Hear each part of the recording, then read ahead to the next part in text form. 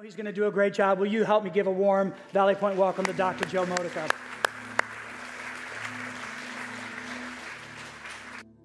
Thank you, Eric. I appreciate it. Thank you. Well, thank you. This is adjectival fatigue part 2. No, it's not. But it's good to be back with you today. Thank you for that kind introduction. When my niece, Karina, was getting ready to go to college, she had selected 5 colleges and wasn't sure where she would be going. And they came over, her family came over, my sister and brother-in-law, they came over for Thanksgiving, and we sat down and I said, well, Karina, tell me your 5 choices. And she listed them. And I said, well, I'm going to guess where you're going to college. And I'm going to put my guess in an envelope and sign my name on the fold. I'm going to put it in the drawer, and then whoever, if I win this contest, you will buy me something. And if you win, if I don't guess correctly, I'll buy you something. So that's what we did. She gave me her 5. I thought. I put it on a piece of paper, put it in an envelope, licked the envelope, and then signed my name on the back so no one would know it was tampered with. Well, months and months and months went by, and she decided where to go to college. I had a little bit of an unction because it was the same college my sister and brother-in-law went, but it was an unction. And so when she came over that evening to kind of see if I had guessed correctly. Now, some of you who are old enough will remember Johnny Carson and the Great Kreskin when he takes the envelope with the turban. And so I took the envelope and I went like this and ripped off the end and pulled it out, the response. And it was correct. I had guessed the college that she would be entering in the fall. So then she said to me, well, Uncle Joe, what do I owe you? Right? What do I owe you? And this is what I asked her for. I love Almond Joy. I really do. To a fault, I said, if you can buy me this, I was expecting just one candy bar. Actually, that size, exactly that size. No, that's not true. That is not 220 calories. That's 2,220 calories. But I love Almond Joy. And what she was so kind to do is she bought me the small ones that you can get in bags. And she bought me a couple of bags, which is not a good thing to do for me, because when the candy is small, you fool yourself into thinking you can eat a lot of them, and it's fine. Like, there's not a problem. And there was a problem. But nevertheless, I enjoy Almond Joy, right? That coconut chocolate with the almond in there, just delicious. In some ways, it brings me a little joy. I'm a little happy when I eat the Almond Joy. Right? I'm eating, and one after the other, after the other. It's interesting how we use words in culture. I mean, they labeled a candy Almond Joy. And sometimes the way we use words can betray us. It can be confusing, right? The joy of the Lord is my strength, Nehemiah 8:10. Almond Joy. You know where I'm leaning, right? You know where I'm going, the Almond Joy. But, right, we need to be careful with words, not to paralyze us. We don't want to be paralyzed, but we want to be able to convey the depth of a word like joy. Like joy. It's an amazing word. Marilyn McIntyre, in her book, Caring for Words in a Culture of Lies, she says, caring for words is a moral issue. The way we care for words is a moral issue, right? And so joy is both a biblical concept, and it's also something we need to care about. As people who follow Jesus, we need to care about what joy is. What does it look like in our day-to-day lives? How do we partner with God on this concept of joy? I was a college student in the 1970s, which should tell you just a lot about, if you know anything about the 1970s. And I was a psychology major. Now, that was not the first choice. There were many other choices before getting that, but that summarizes this 1970s. I was a psychology major, I think, in part because it was one of the most popular majors in the country during that decade, right? Coming out of the 1960s with all the turmoil, the Vietnam War, assassination of Dr. King and Robert F. Kennedy, right? People, Neil Armstrong landing on the moon, that all happened towards the end of the 60s. Go to college in the 70s, and I guess through all the worry and concern and finding out who we are, a lot of young people like myself majored in psychology. Not a problem, right? I'm not a psychologist. It happened to be something I enjoyed. I do remember a course I was in, a couple of courses. One was what was called at that time abnormal psychology. Now, if you've ever taken a course like that, they may have a different title for that. I knew every chapter that the professor was lecturing on, I had that symptom. Oh my gads, I was a college student thinking, oh my, I'm depressed, I have bipolar, all these other things. That was not helpful for me personally. But there was a class that I took, and it seemed like as I got into my psychology major, most of our classes began sitting around in a circle. Have you ever been in a class sitting around in a circle and we were going to share our feelings? Yeah, yeah. And you know, I can do that once or twice. I mean, I grew up in an Italian-American household. We know about feelings. They're not always positive feelings, but we know about them. I can do that, but if you're doing that before every class and you're spending copious amount of time, tell us how you feel. I'm thinking, oh my. So the professor one time said, tell me an object in nature, how you're feeling like an object in nature today. And I'm thinking, oh my God, I'm going to have to make something up. I don't know, what do you mean object in nature? I grew up in Queens, in Brooklyn. Asphalt is the only object of nature I know. I mean, I don't know, like, what. So as they're going around, have you ever been in a group that you're thinking about what you're going to say and not really listening, and you're trying to think, okay, I got 3 more people before me, I got to say something. This is what I said in the 1970s, how I was feeling in one class. I said, this morning, I'm feeling like a babbling brook, going hither and yonder. The professor said, Mr. Modica, that's wonderful. I'm saying to myself, I don't even know what I said. Feelings are good, feelings are important, but feelings are not who we are. Feelings are not who we are. But they're important, so I don't want to suggest they're not. But I think what happened with psychology in the 1970s, it was so feelings-driven that we oftentimes forgot some of the essential components of what it means to be a human being, personhood, issues of things like virtues, things like civic duty and so forth. I wish I would have heard more in classes on psychology about what does it mean to be fully human rather than getting in touch with my feelings, which is okay. It's okay to get in touch with your feelings, but feelings sometimes betray us, sometimes betray us. There was a very popular song in the 80s, so we're going decade by decade. We'll get to the 2020 soon. 2022 was a song that I think summarized my college experience. It's a pretty popular song. We're going to just listen to a clip of it. It has nearly 250 million views on YouTube. May be popular, so we're going to want you to listen to it.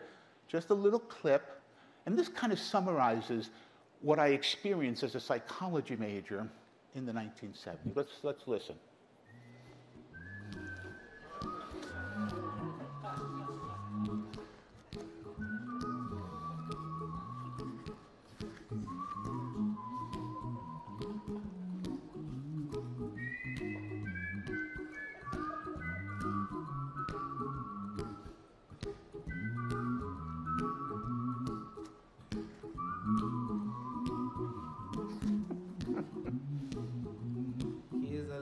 Song I wrote, you might want to sing it note for note, don't worry. be happy. In every life we have some trouble. When you worry, you make it double. Don't worry. Be happy. Don't worry. All right, don't worry, be happy. I thought I would do that dance across the stage and I wouldn't be able to finish this sermon this morning, so I decided not to.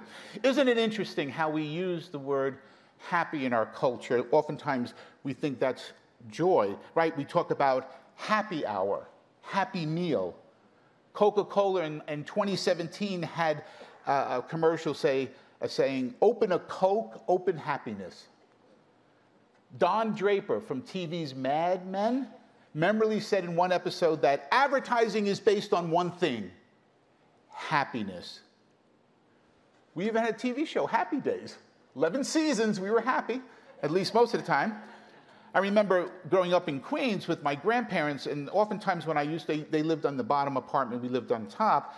Oftentimes they would tell myself, my brother and sister, remember, we don't want you to be happy. That's a great suggestion to tell your grandchildren. We want you to be good, but we don't want you to be happy. Don't worry about being happy. That's not our goal as grandparents, to make you happy. You know, there is a difference between happiness and joy. And the book by Frazee, the one that some of you have been working through this series and maybe have read, I want to just highlight, it's really important that we kind of align ourselves. And then we're going to talk about biblical joy briefly. But look at what Frazee says about the differences, right? Happiness is a state of mind, while joy is a mindset, right? Happiness comes and goes, Frazee say, where joy can be constant. Happiness is dependent, oftentimes on circumstances, while joy is independent.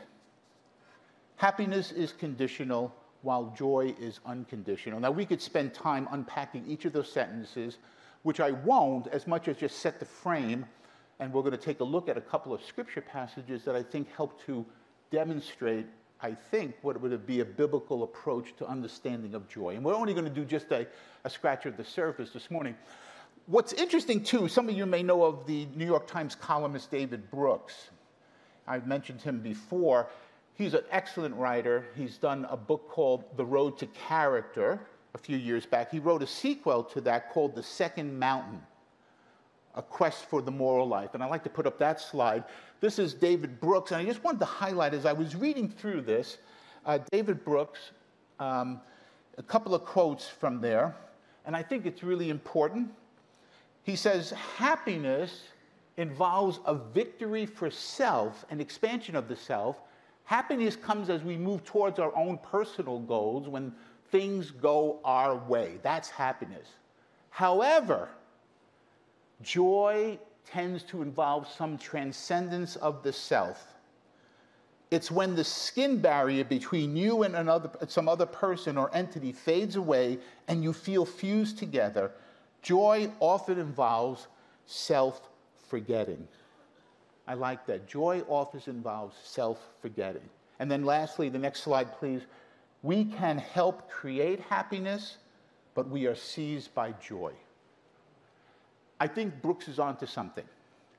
Oftentimes, again, confusing happiness and joy. Sometimes they are conflated so that we're expecting joy, biblical joy, to make us feel a certain way. And of course, it doesn't mean you can't feel happy with a sense of biblical joy, but there's something else going on as we follow Jesus. There's something else going on. So what is biblical joy? Friends, as you could imagine, I'm going to give just a 30,000-foot view, and then we'll take a look quickly at a couple of scriptures just to kind of anchor in some observations. But when you read the scriptures, related words to joy in the Bible include delight, gladness, rejoicing. So the scriptures are saturated with this concept of joy, right? Psalm 47:1, clap your hands, all you peoples, shout to God with loud songs of joy. Proverbs 10:28, the hope of the righteousness ends in joy, but the expectation of the wicked comes to nothing. Isaiah 9:3, you have multiplied the nations, you have increased its joy. They rejoice before you as with the joy at the harvest, as people exult when dividing plunder. Obviously, I can go on and on. There's many scriptures that have the word joy, delight, gladness in it. The thing that I'm drawn to this morning in our time is to take a quick look at two New Testament scriptures, brief passages that I think help us, at least helped me in preparation, to kind of wrap my mind around joy, right? And to try to distinguish it from happiness. Not to say that a joyful person can't feel happy, but you know, some of the most joyful people I met don't feel happy about their situation. And that's the dilemma. And also that's the paradox, that you can have joy in circumstances that are bleak. You can have joy in times of tumult and trouble. And that's what we're kind of grappling with there. Okay, let's take a look at two texts. The first one comes from the Apostle Paul, and it comes from his earliest letter in the New Testament, and it's the letter to the Galatians. You probably know this little letter. It's fascinating for what Paul is addressing. This letter went to a region now called Asia Minor. So think about Paul, one of his missionary travels. He goes to the region of Galatia, all these provinces, and now he writes a letter back to the people to try to help them know what are the things necessary to follow Jesus. And so he does this, and this might be his earliest letter. He wrote about 13 or so letters, so this is an early one. And he's trying to help people understand the gospel, which is always a good thing to understand. What is the good news of Jesus of Nazareth, particularly as the gospel went out to involve people who were not Jews, right? And normally, when we think of the earliest movement of Jesus, we think of a Jewish movement, by and large, but when the gospel message goes out to the Mediterranean world, it includes now people from all different backgrounds, or from coming out of all different religions. So Paul, towards the end of his letter, tells folks, I want to make a contrast between the works of the flesh and the fruit of the Spirit. So that's basically his contention. He wants to demonstrate that there are some things followers of Jesus need to expect, to be part of, to show, and there's things that we are to avoid, the works of the flesh. We're not going to talk about the works of the flesh this morning, but many of you have seen the fruit of the Spirit, the listing of the fruit of the Spirit. Okay, I'm going to read it, and then you'll see where joy is situated as a fruit of the Spirit. So Paul says, by contrast, because he just talked about the works of the flesh, he says the fruit of the Spirit, the fruit of the Holy Spirit in a believer's life is love, joy, peace, patience, kindness, generosity, faithfulness, gentleness, and self-control. And translations might have little nuances with different words there. There is no law against such things, So here we have the concept of joy as the fruit of the Spirit. Now you'll notice immediately in this text that it doesn't say fruits of the Spirit in plural. It doesn't say fruits, as if you could say, I'll take a banana, a pear, and an apple, right? It's the fruit of the Spirit. I think that Paul is suggesting by the metaphor is that it's really one thing that we espouse to, and it's really the first word there is love. The key fruit is love, which then all the others will be byproducts of this work of the Spirit in our life. I know sometimes when you get this at a Christian bookstore, nothing against Christian bookstore, they have it like stringed up with different fruit and all that, right?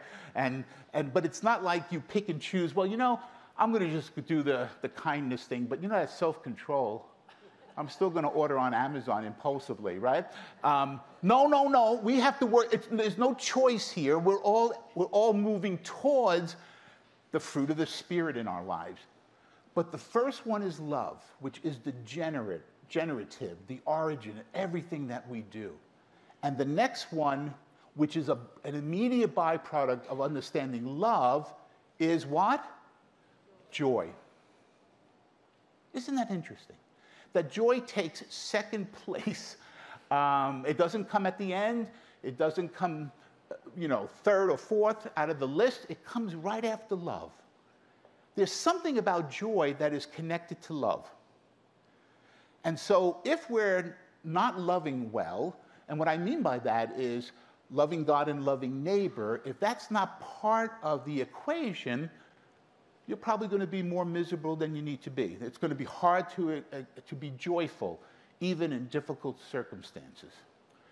Paul here is trying to show that this is what Christians are to espouse to, right? The fruit of the Spirit. Now, you might ask, the fruit of the Spirit, well, how do we do this, right? How do we do this? We just pray hard enough, like come Tuesday night, that whole hour, then after I leave, I'm guaranteed to be joyful? No, you might be miserable. No, I'm not saying that, but you could. Who knows? But it's not a formula as much as it is a discipline or a practice. I want to show you a report card, and I wish I could find mine, but this is a typical report card when I was in school. For the first 8 grades, elementary school, I was graded on conduct and plays well with others, as well as social studies, social studies, math, and so forth and so on. This is not my report card, but it could be. Because you see, improvement needed. There was a lot of I's in the conduct area. I can recall when I went to school, the first grade, I had transferred. That's when we moved from Brooklyn to Queens. And I had a real difficulty adjustment in first grade, to which I remember my parents coming for the open school night and the teacher saying, exactly this, Joseph is a chatterbox. Now, I don't know when that, and I thought that was a compliment, actually. But it wasn't. It wasn't, and I needed to, curtail my conduct. Teachers graded us on plays well with others.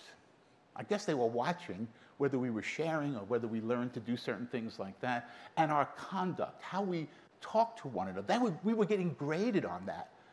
I remember bringing my report card home to my dad. Remember, this is for 8 grades we were being graded on, and I can remember him looking at the report card. We had this ritual. We would bring our report cards first to my father to look at them, because we would have to walk them home. And he would look at it, and he would, the first 2 grades he looked at is conduct and plays well with others. My father got a GED, didn't even graduate high school in a traditional sense, got a GED, never went to college, right? He would look, he would look so intently, and he would say, and I would get like B's and A's in the others, but my conduct and plays well with others were sometimes trying. And he would say to me, I can always get you a tutor for math, no doubt. I could pay for a tutor, but who's going to tutor you in conduct and plays well with others? Oops, I spent a lot of time in my room, not because of math, but because of conduct early on. I wonder, when you think of the fruit of the Spirit, and you wonder, how do we begin to talk about conduct? I wonder if we should start thinking about the fruit of the Spirit as a virtue, as something we need to practice, right? You know what I mean by virtues? You have these virtues that are part of what it means to be a human being, right? This goes all the way back to Aristotle, who said, prudence, temperance, fortitude, and justice were the 4 cardinal virtues. The word cardinal there meaning hinge. These are the hinge virtues. We can use a little bit of prudence, right? Common sense in our society, right? We can use justice, fairness, right? Temperance, self-control, right? And how about fortitude, which C.S. Lewis calls guts? Those are good virtues. How do we teach those? Where do you learn those? Do you go on a retreat, a fortitude retreat? All right, Friday through Sunday, fortitude retreat, then I'll be courageous. No, I don't think you get courage that way, right? I don't think you learn, or prudence, right? Common sense. Where do you learn common sense? Do you just go and read a book on common sense and you got it? It has to be practiced. It has to be practiced. And of course, there's a theological virtues from St. Paul, faith, charity, faith, hope, and charity, right, from 1 Corinthians 13. I wonder how Valley Point Church can continue to be a school of virtues, of teaching joy. Joy has to be taught. It's not a feeling. It has to be taught. You have to practice joy. And we'll get to that in a moment. We have to practice joy. Isn't it interesting? My brother's an attorney, and he has a law practice, but he knows what he's doing. You ever go to a medical practice? Do you think the doctor's saying, I'm just going to practice today. I'm not really sure what I'm doing. Let me see. Is that a knee or is that your elbow? No! We use the word practice because it's a way of demonstrating kind of this repeat, right? This way of doing things over and over and over again. And that's what a virtue is.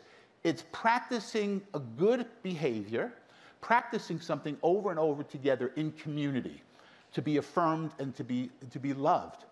So if you're struggling with joy, maybe you just need to practice it. You need to put yourself in situations that will help you be able to grasp on that concept of joy. You have to practice it. Just like when you go to a batting range or a golf range, right? You go to a batting range for those who play baseball or softball, and you're practicing your swing. You know how to hit the ball, but you keep practicing. It's repetitive over and over and over again, is like a virtue. We need to do that. And of course, there are vices, or the same thing. Vices are just bad habits that we practice over and over and over again. We're pretty habitual creatures, aren't we? We like habits, right? Joy is a habit. Okay, next one is the second scripture, and then we'll bring it to a conclusion. This one really, really intrigued me in preparation for this message. This is from another letter in the New Testament, and it's an anonymous letter. We don't know who wrote it. Hebrews, so we know it was written to Jews. And it's a letter that probably circulated like an encyclical to a lot of people. And it talks about chapter 12. It picks up on right after chapter 11, which is the chapter on faith, right? Faith. We get the definition of faith in Hebrews chapter 11. Some of you know that. Now, faith is the assurance of things hoped for, the conviction of things not seen. So the therefore is literally summarizing what comes before. But look at this text. This one has been just getting to me, right? Let me read this. Therefore, since we, meaning us, contextualize it, us, Valley Point Church, are surrounded by so great a cloud of witnesses, let us also lay aside every weight and the sin that clings so closely, and let us run with perseverance the race set before us, looking to Jesus, the pioneer and the perfecter of our faith, who for the sake of the joy that was set before him endured the cross, disregarding its shame, and has taken his seat at the right hand of God. Let's go to that next slide. That's the one that really intrigued me. For the sake of the joy that was set before him? Was Jesus like smiling? Can't wait to get to the cross. Can't wait. Was he happy? Was he enthusiastic about just running can't wait to do the sacrifice for the world? Friends, I don't think so. Now, he goes voluntarily, but we know of the Garden of Gethsemane. We know of the anguish and the struggle. But the writer to the Hebrews, it just kind of knocked me off my chair. For the sake of the joy that was set before him, endured the cross. I think one of the things we don't focus in on as Christians is that joy and suffering are connected.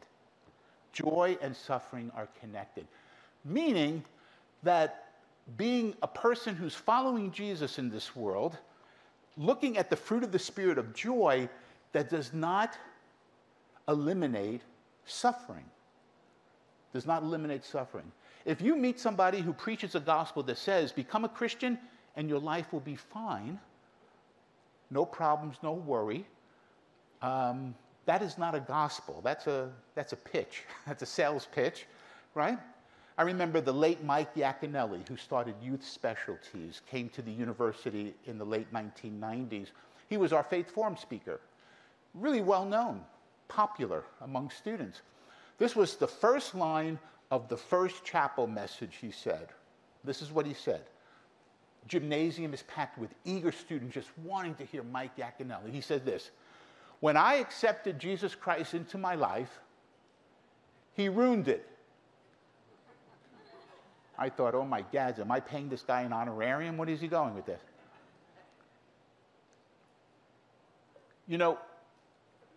Sometimes Jesus ruins things in our lives because we're trying to find things that make us happy.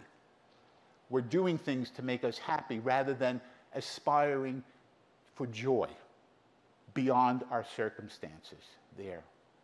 Beyond our circumstances. Friends, you may be suffering this morning. You may be wrestling with life and all its complexities. I don't know what you're dealing with, right? And the question you might have this morning is, I have no joy in my life. I don't feel it.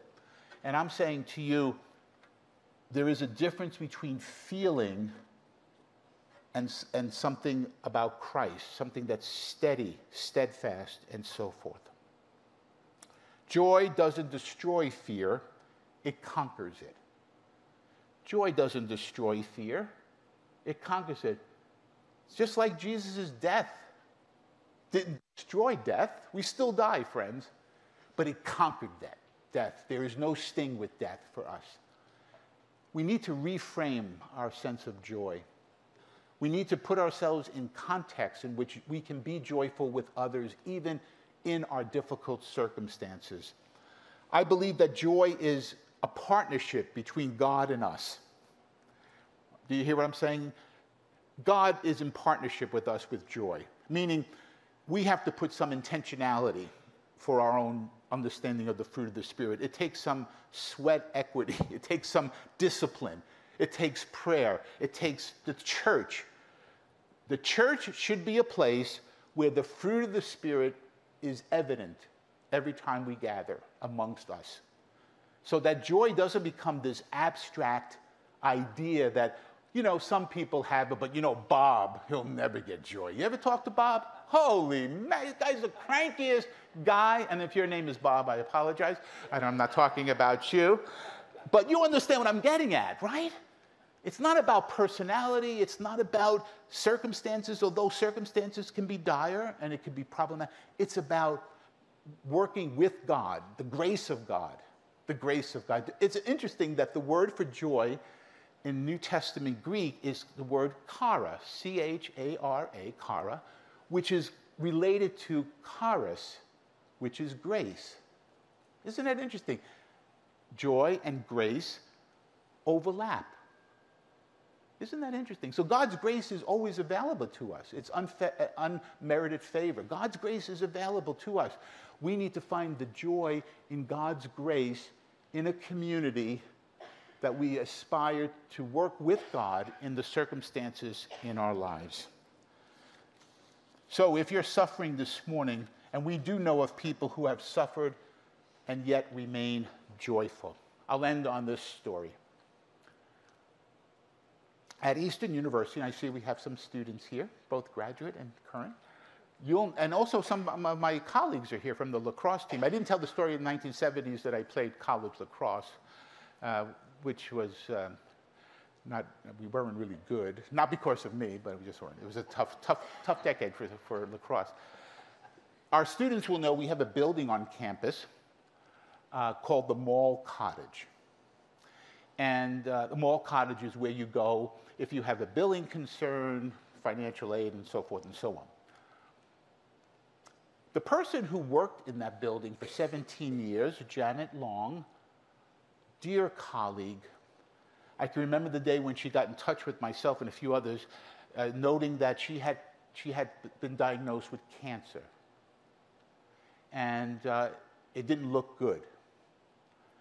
And of course, what does that mean? As Christians, we just go and visit. We go and visit. We don't go with answers, we go with presence. We just wanted to be with Janet in this journey, radiation, chemotherapy, and so forth. And it's interesting, if you ever walked alongside a person who's suffering, which became a terminal disease, there's sometimes when you're laughing together because of some joke or some situation that you're describing. Other times it's really sad, deeply emotional. Janet Long was one of the few people that I saw joy in the midst of great suffering. As a follower of Jesus, she remained joyful, although all of everything that was surrounding her was speaking to her death. but she remained joyful. She wasn't happy about cancer. I mean, no one's happy about getting cancer. But she remained joyful. One thing Janet did say to me and a few others that visited her, she said, we asked Janet, what are you most concerned about? Maybe it was a dumb question. Maybe she's concerned about, she said, I'm not really worried about the cancer. I'm just worried about being forgotten. I worry about being forgotten. So I was with the president of the university at the time and the provost. Three of us went to visit. And as we were driving back, that really hit us. Like it was quiet in the car. I don't know if you've driven a long time when everyone, you know what they're thinking about? We're thinking, until the idea came, why don't we name the Mall Cottage after her? The Mall Cottage, why don't we name it after her? We thought about it, what are the technicalities and all? And we did. We did.